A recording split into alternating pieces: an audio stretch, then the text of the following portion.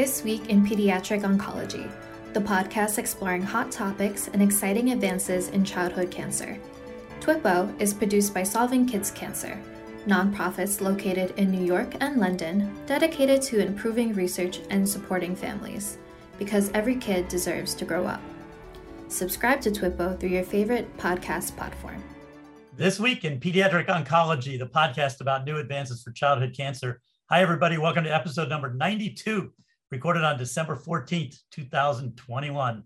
I'm your co-host, Tim Craig from Nationwide Children's Hospital in Columbus, Ohio, affiliated with The Ohio State University. I'm here with my fantastic co-host, Brenda Weigel from the University of Minnesota in Minneapolis. Welcome, Brenda. Thank you, Tim, and hi, everyone. It's a pleasure again to join you. And we have another special guest with us today, Dr. Elias Sayor. He's an Associate Director of Neurosurgery and Pediatrics at the University of Florida. He's also Director of the Pediatric Cancer Immunotherapy Initiative there and a Principal Investigator in the RNA Engineering Lab at the University of Florida Brain Tumor Immunotherapy Program and the Preston A. Wells Jr. Center for Brain Tumor Therapy.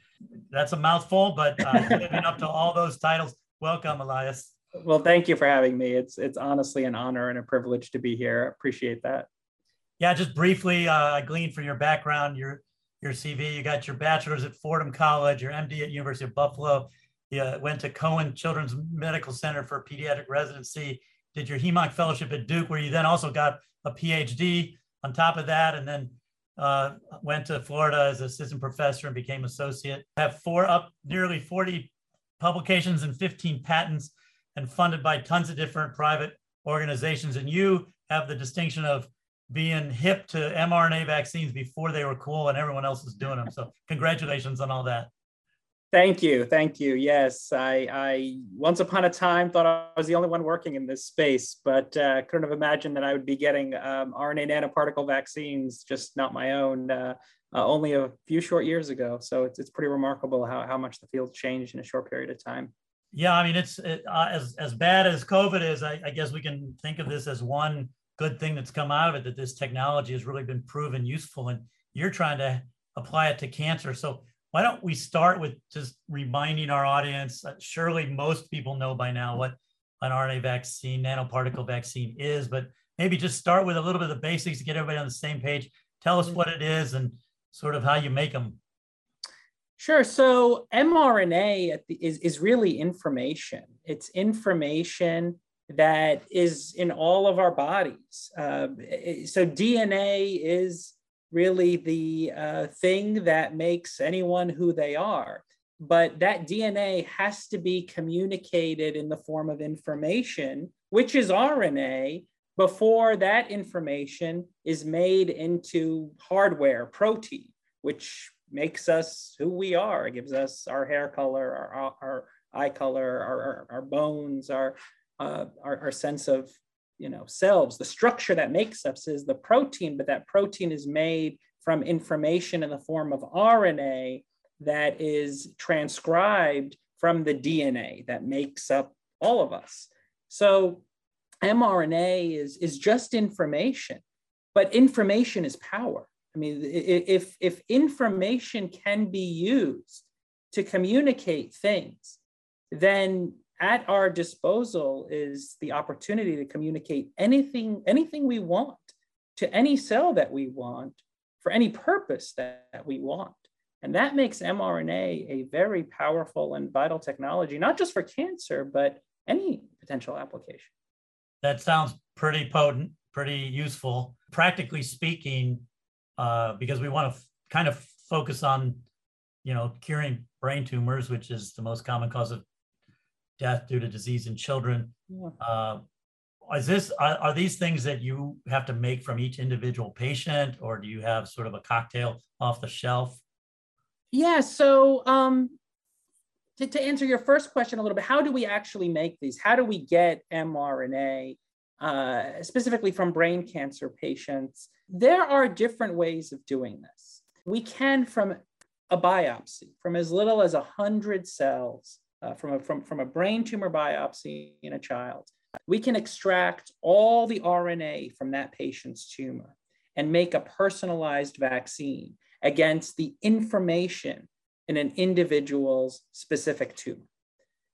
The other thing we can do is make off-the-shelf vaccines. So some pediatric cancers, diffuse intrinsic pontine glioma, DIPG is one of them, have certain mutations that are expressed across patients. This would be the one example, the H3K27M mutation. And so the mRNA technology actually allows us to take just that piece of information, that mutation, and alert the immune system to this mutation being a foreign enemy. So not only can we make personalized vaccines from small amounts of tumor cells that are collected from a biopsy, we can actually make off-the-shelf vaccines using this approach that can be leveraged for all patients with DIPG using this against this particular mutation. This can also be done against other mutations as well and other cancers, including pediatric brain cancer. But those are the two different approaches we're looking into in terms of vaccine manufacturing for the children we serve. Thank you, Alessa. It's fascinating to think how broad reaching this technology can be. Can you kind of highlight for us what makes an RNA vaccine in the light of pediatric brain cancer better than other vaccine approaches? Because there have been other types of vaccine approaches utilized. And is there anything that makes sort of an mRNA vaccine uniquely beneficial in brain cancer with regards to blood-brain barrier penetration, delivery of it?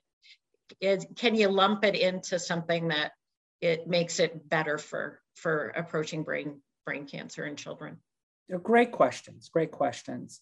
In general, the paradigm of any vaccine, when we look at, I became a pediatrician in part because of prevention, vaccines, which have largely, in my mind at least, been one of the greatest, if not the greatest medical advance preventing disease before it starts. But all of these vaccines require boosts, and those boosts take time.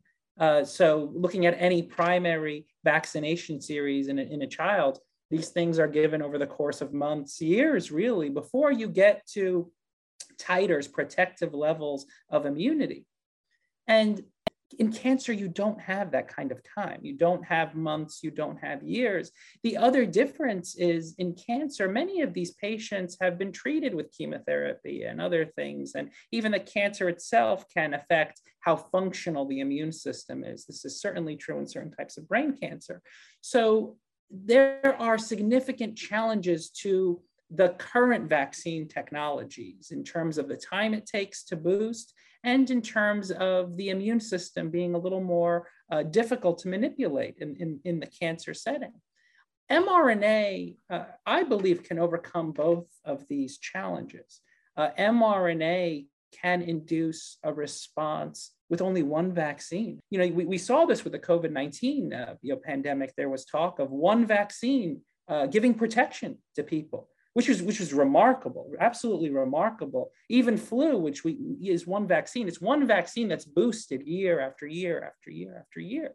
So the idea that against an infection no one had ever seen before, that a single vaccine could give pretty significant protection to people is absolutely remarkable.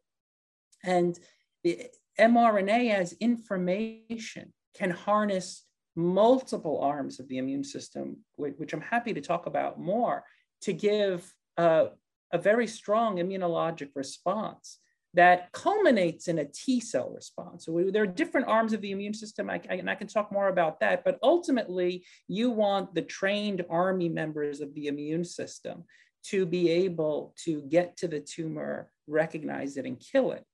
And to answer the second part of your question, these trained killers, these T cells, can cross the blood-brain barrier.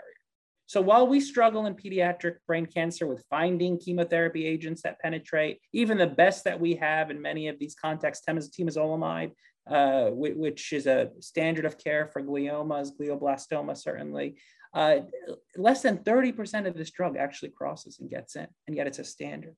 And the rest of that drug is just providing toxicity. So the value of the immune system is these nanoparticles, RNA vaccines, don't need to go to the brain tumor. They just need to train the immune system somewhere in the body, and the immune response that culminates in that trained lethal force, those T cells, they will naturally cross. and they will exert their effector functions, their killing capacity against these tumors. So 3 questions arise from what you just said. One simple one, does that mean you sort of give it like a COVID vaccine into the arm? Or is there a better place to give it? So great question.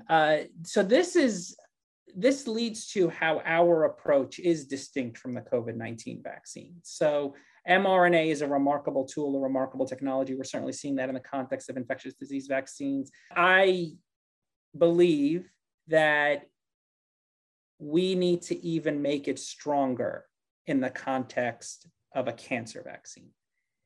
And so we do not give it intramuscularly. What we do is we give the vaccine intravenously. And in that way, it actually looks more dangerous to the immune system. Imagine we took the genetic material of a patient's tumor, wrapped it into a nanoparticle, injected it intravenously. That looks a lot like a virus. Most viruses are RNA. It's just information. A virus can't replicate on its own. It just provides information into one of our cells to start making copies of it. That's what this is. It's information. But now that information looks dangerous to the immune system. And when you inject it in the bloodstream, it looks like the body is being infected by an active virus. And in that way, we think it's necessary in the cancer context, because in the cancer context, the immune system is doing the opposite of what it's supposed to do. So the context of COVID-19, the immune system, you're just trying to prevent something before it's already started. The immune system is right. In the cancer context, the immune system is floppy. It's recognizing cancer as self. The analogy I give is the immune system functions on this fulcrum of killing versus healing.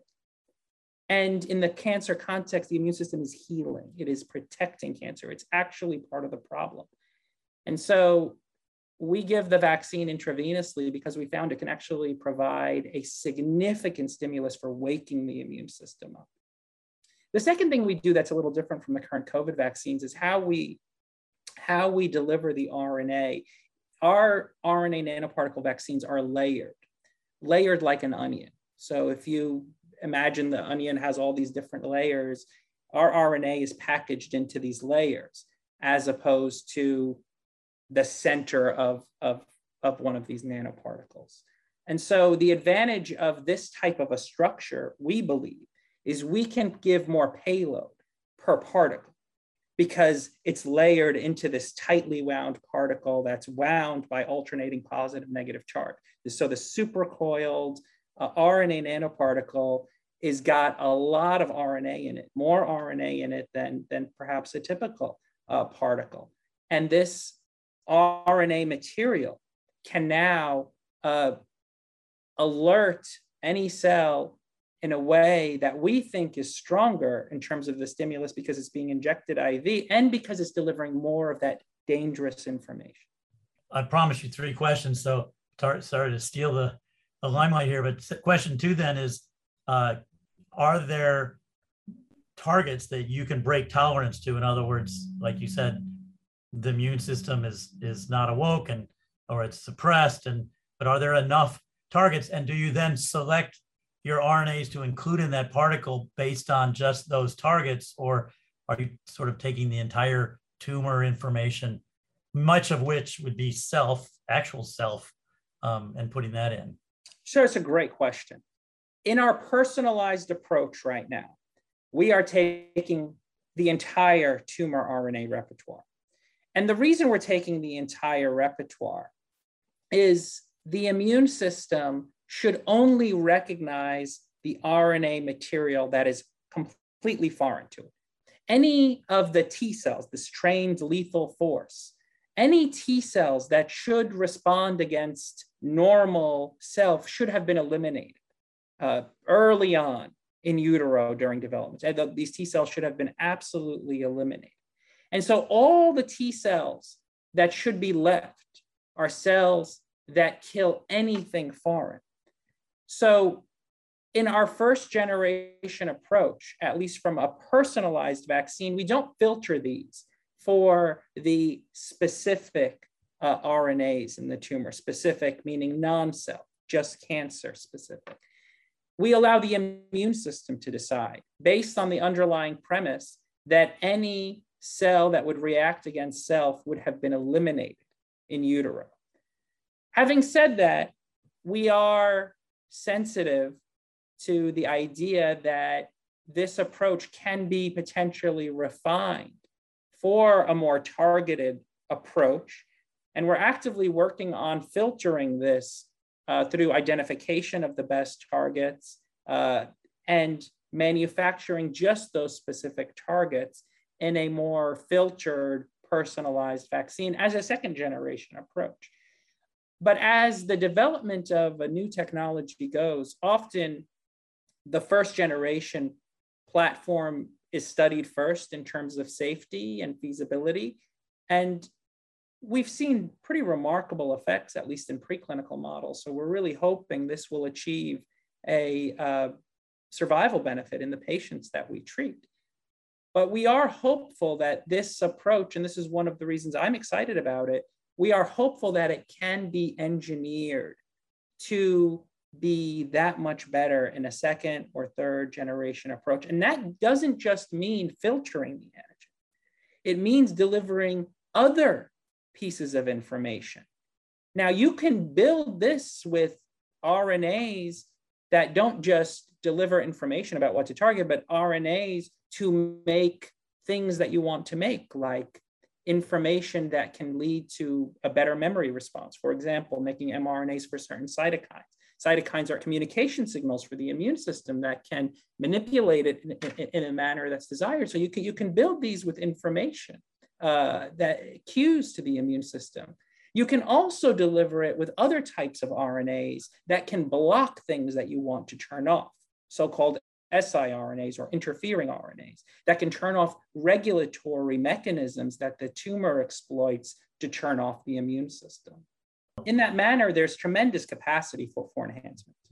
Oh, yeah. I mean, it sounds like a world's wide open, but I did promise a third question. So the third question was, do you envision a time when we could use this as an actual vaccination strategy, like in high-risk patients or patients with inherited syndromes that are at risk, and you know sort of what tumors they're likely to get and what those are likely to be expressed, and then do an actual prevention strategy like the word vaccination really means?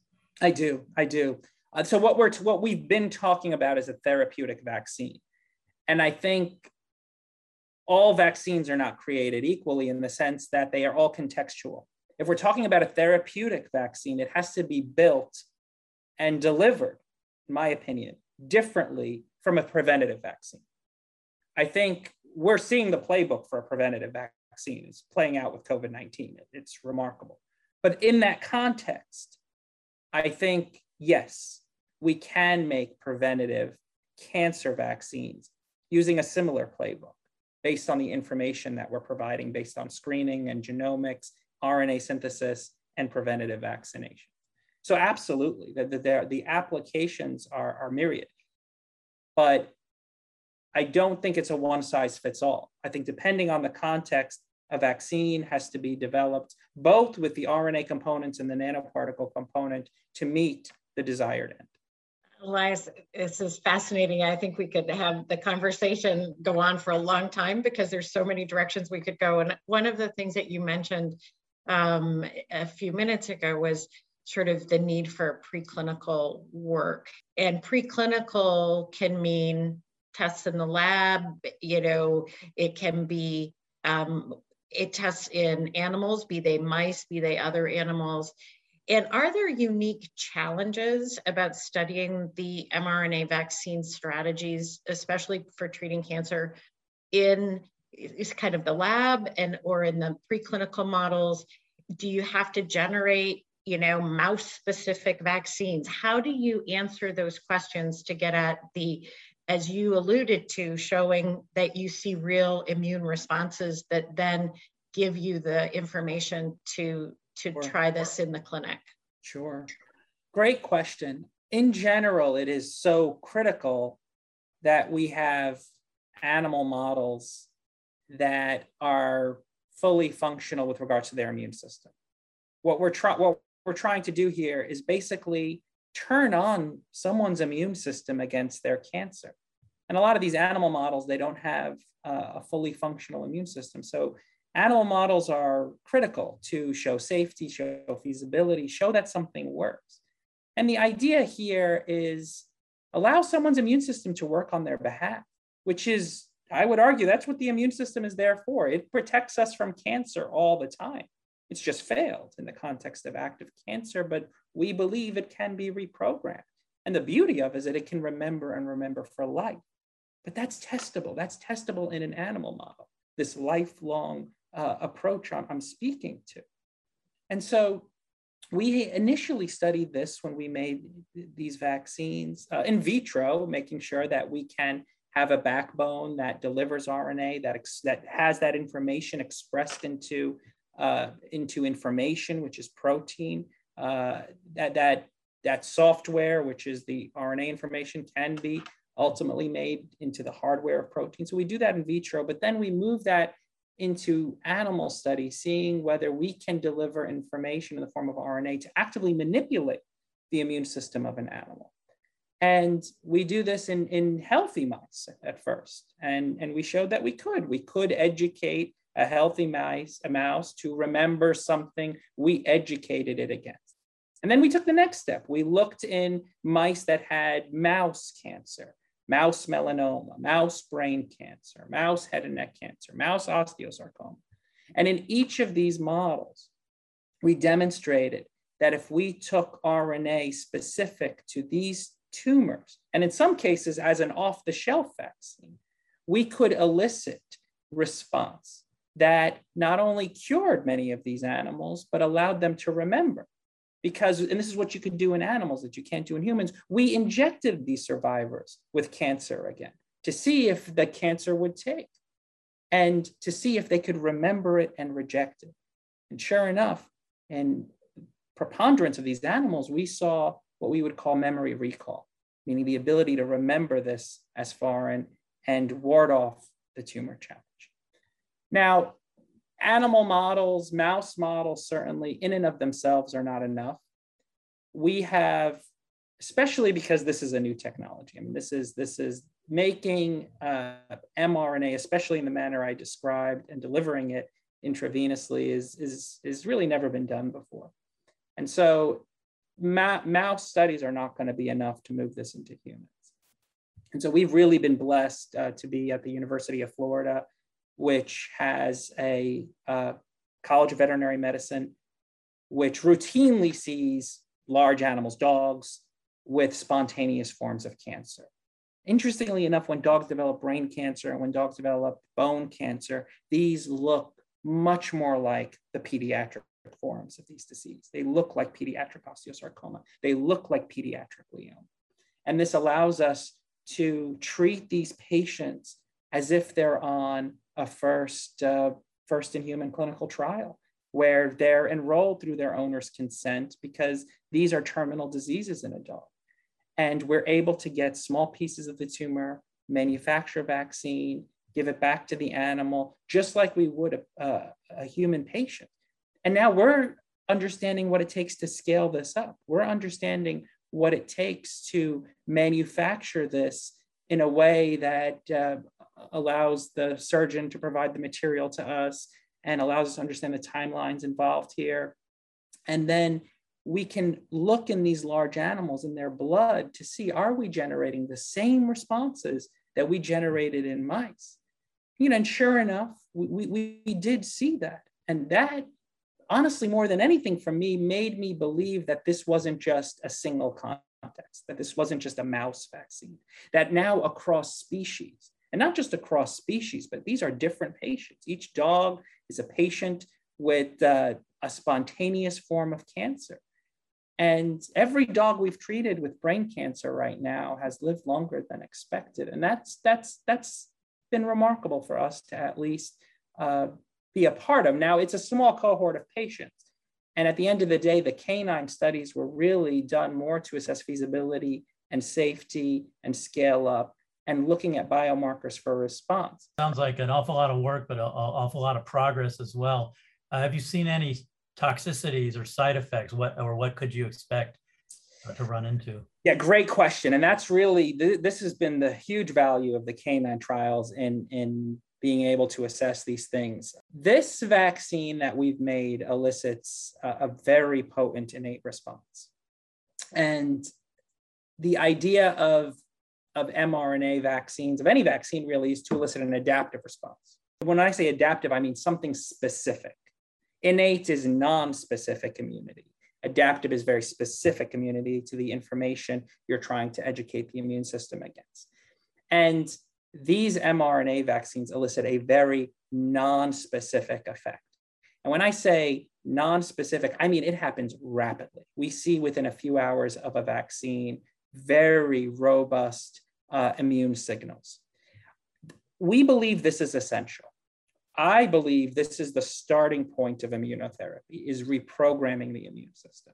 So while I refer to this as a vaccine, and the idea of this is a vaccine to elicit a specific response that can kill the specific thing that you've educated against, the starting point in cancer, in my opinion, is reprogramming, is to reprogram the clumsy, floppy immune system into something that is once more a lethal force. And in the absence of doing that, in the absence of reprogramming these cancers, in the absence of waking up the immune system, none of these other tools that we have matter, whether it's a vaccine or an immune checkpoint inhibitor, or even a T cell, a CAR T cell, perhaps. Waking up the immune system, making a ripe environment for that immune system to work is essential. And these vaccines elicit a very significant innate response that reprograms these tumors. And we know this from the canine tumors.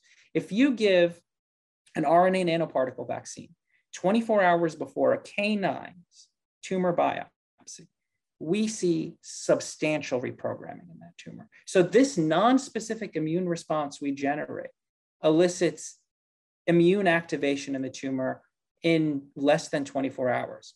We see information in that tumor that is much more in line with an activated immune response. We see, and it's when you compare that to tumors, canine tumors that didn't get vaccine, it is like night and day, cold versus hot, in terms of the absence of an immune response and the presence of an immune response. Now, this is an innate immune response, a non-specific activation of the immune system, which again, I would argue is critical to reprogramming that tumor, allowing now the adaptive response, which takes time, takes weeks before you get a good adaptive response. But now it can be unlocked. It can be unlocked because you have woken up the immune system and you've reprogrammed so many of the weeds that exist in this tumor, in these tumors, that are very difficult for any immunotherapy, any adaptive response to overcome. So this vaccine is a hybrid. We see it as an immunomodulatory agent in eliciting a very significant innate response. But that immunomodulation, I argue, is critical to unlocking the vaccine-mediated effects, the adaptive effects. I hope that answered the question. There was a second part. Yeah, that was great. And that's a really important insight, I think, to how these might be working, because if it was just creating T cells against the target, they're going to have the same challenges as CAR Ts or other things penetrating solid tumors. So you're telling us there's this extra component that's really maybe clearing the way for them in the tumor microenvironment, which is really cool. Do you think that's due to just the lipid nanoparticle, or it's the RNA, or the whole thing? We know it's not the nanoparticle alone. That we know. RNA is not stable. So RNA needs, like our COVID vaccines, RNA, for as amazing as mRNA is, it needs a delivery vehicle. It's like a virus needs a capsid to deliver that information. We, with the COVID vaccines, need a lipid nanoparticle to deliver that information. So the information is powerful, but if the information can't be delivered, there isn't a courier to deliver information, it's pointless. That information dies. It's the same with RNA. So the RNA, if you inject naked RNA without a delivery vehicle, it just degrades very rapidly and doesn't really do anything. So the combination is critical. The lipid nanoparticle is the courier. The RNA is the all-powerful information that elicits these things. Elias, I think we could chat about this for many hours. There are so many things to talk about. We are coming up on the time we have together, but I wanted to ask you if you could just summarize what you see as the key challenges and opportunities of mRNA vaccines in pediatric cancer in the next very near future, but long term. And what would your vision be if these really came into the clinic? My vision is paradigm shift. You know, when I think of the history of pediatric oncology, it's an incredible history. It's an incredible history of innovators and change agents. And in many ways, it was pediatric oncologists who transformed the entire field of oncology. This is how combination chemotherapy was born. And as amazing as all of that has been, I felt that we've plateaued as a field over the last several decades. There have been, that is not to minimize, many successes we've had, but I've always felt there's something unnatural about a chemotherapy approach. And it always bothers me that it doesn't work on the patient's behalf after the infusion, when they're following up years after cancer. The terror that patients feel, that they articulate, even after the cure, that haunts them for the rest of their life, even if it never comes back.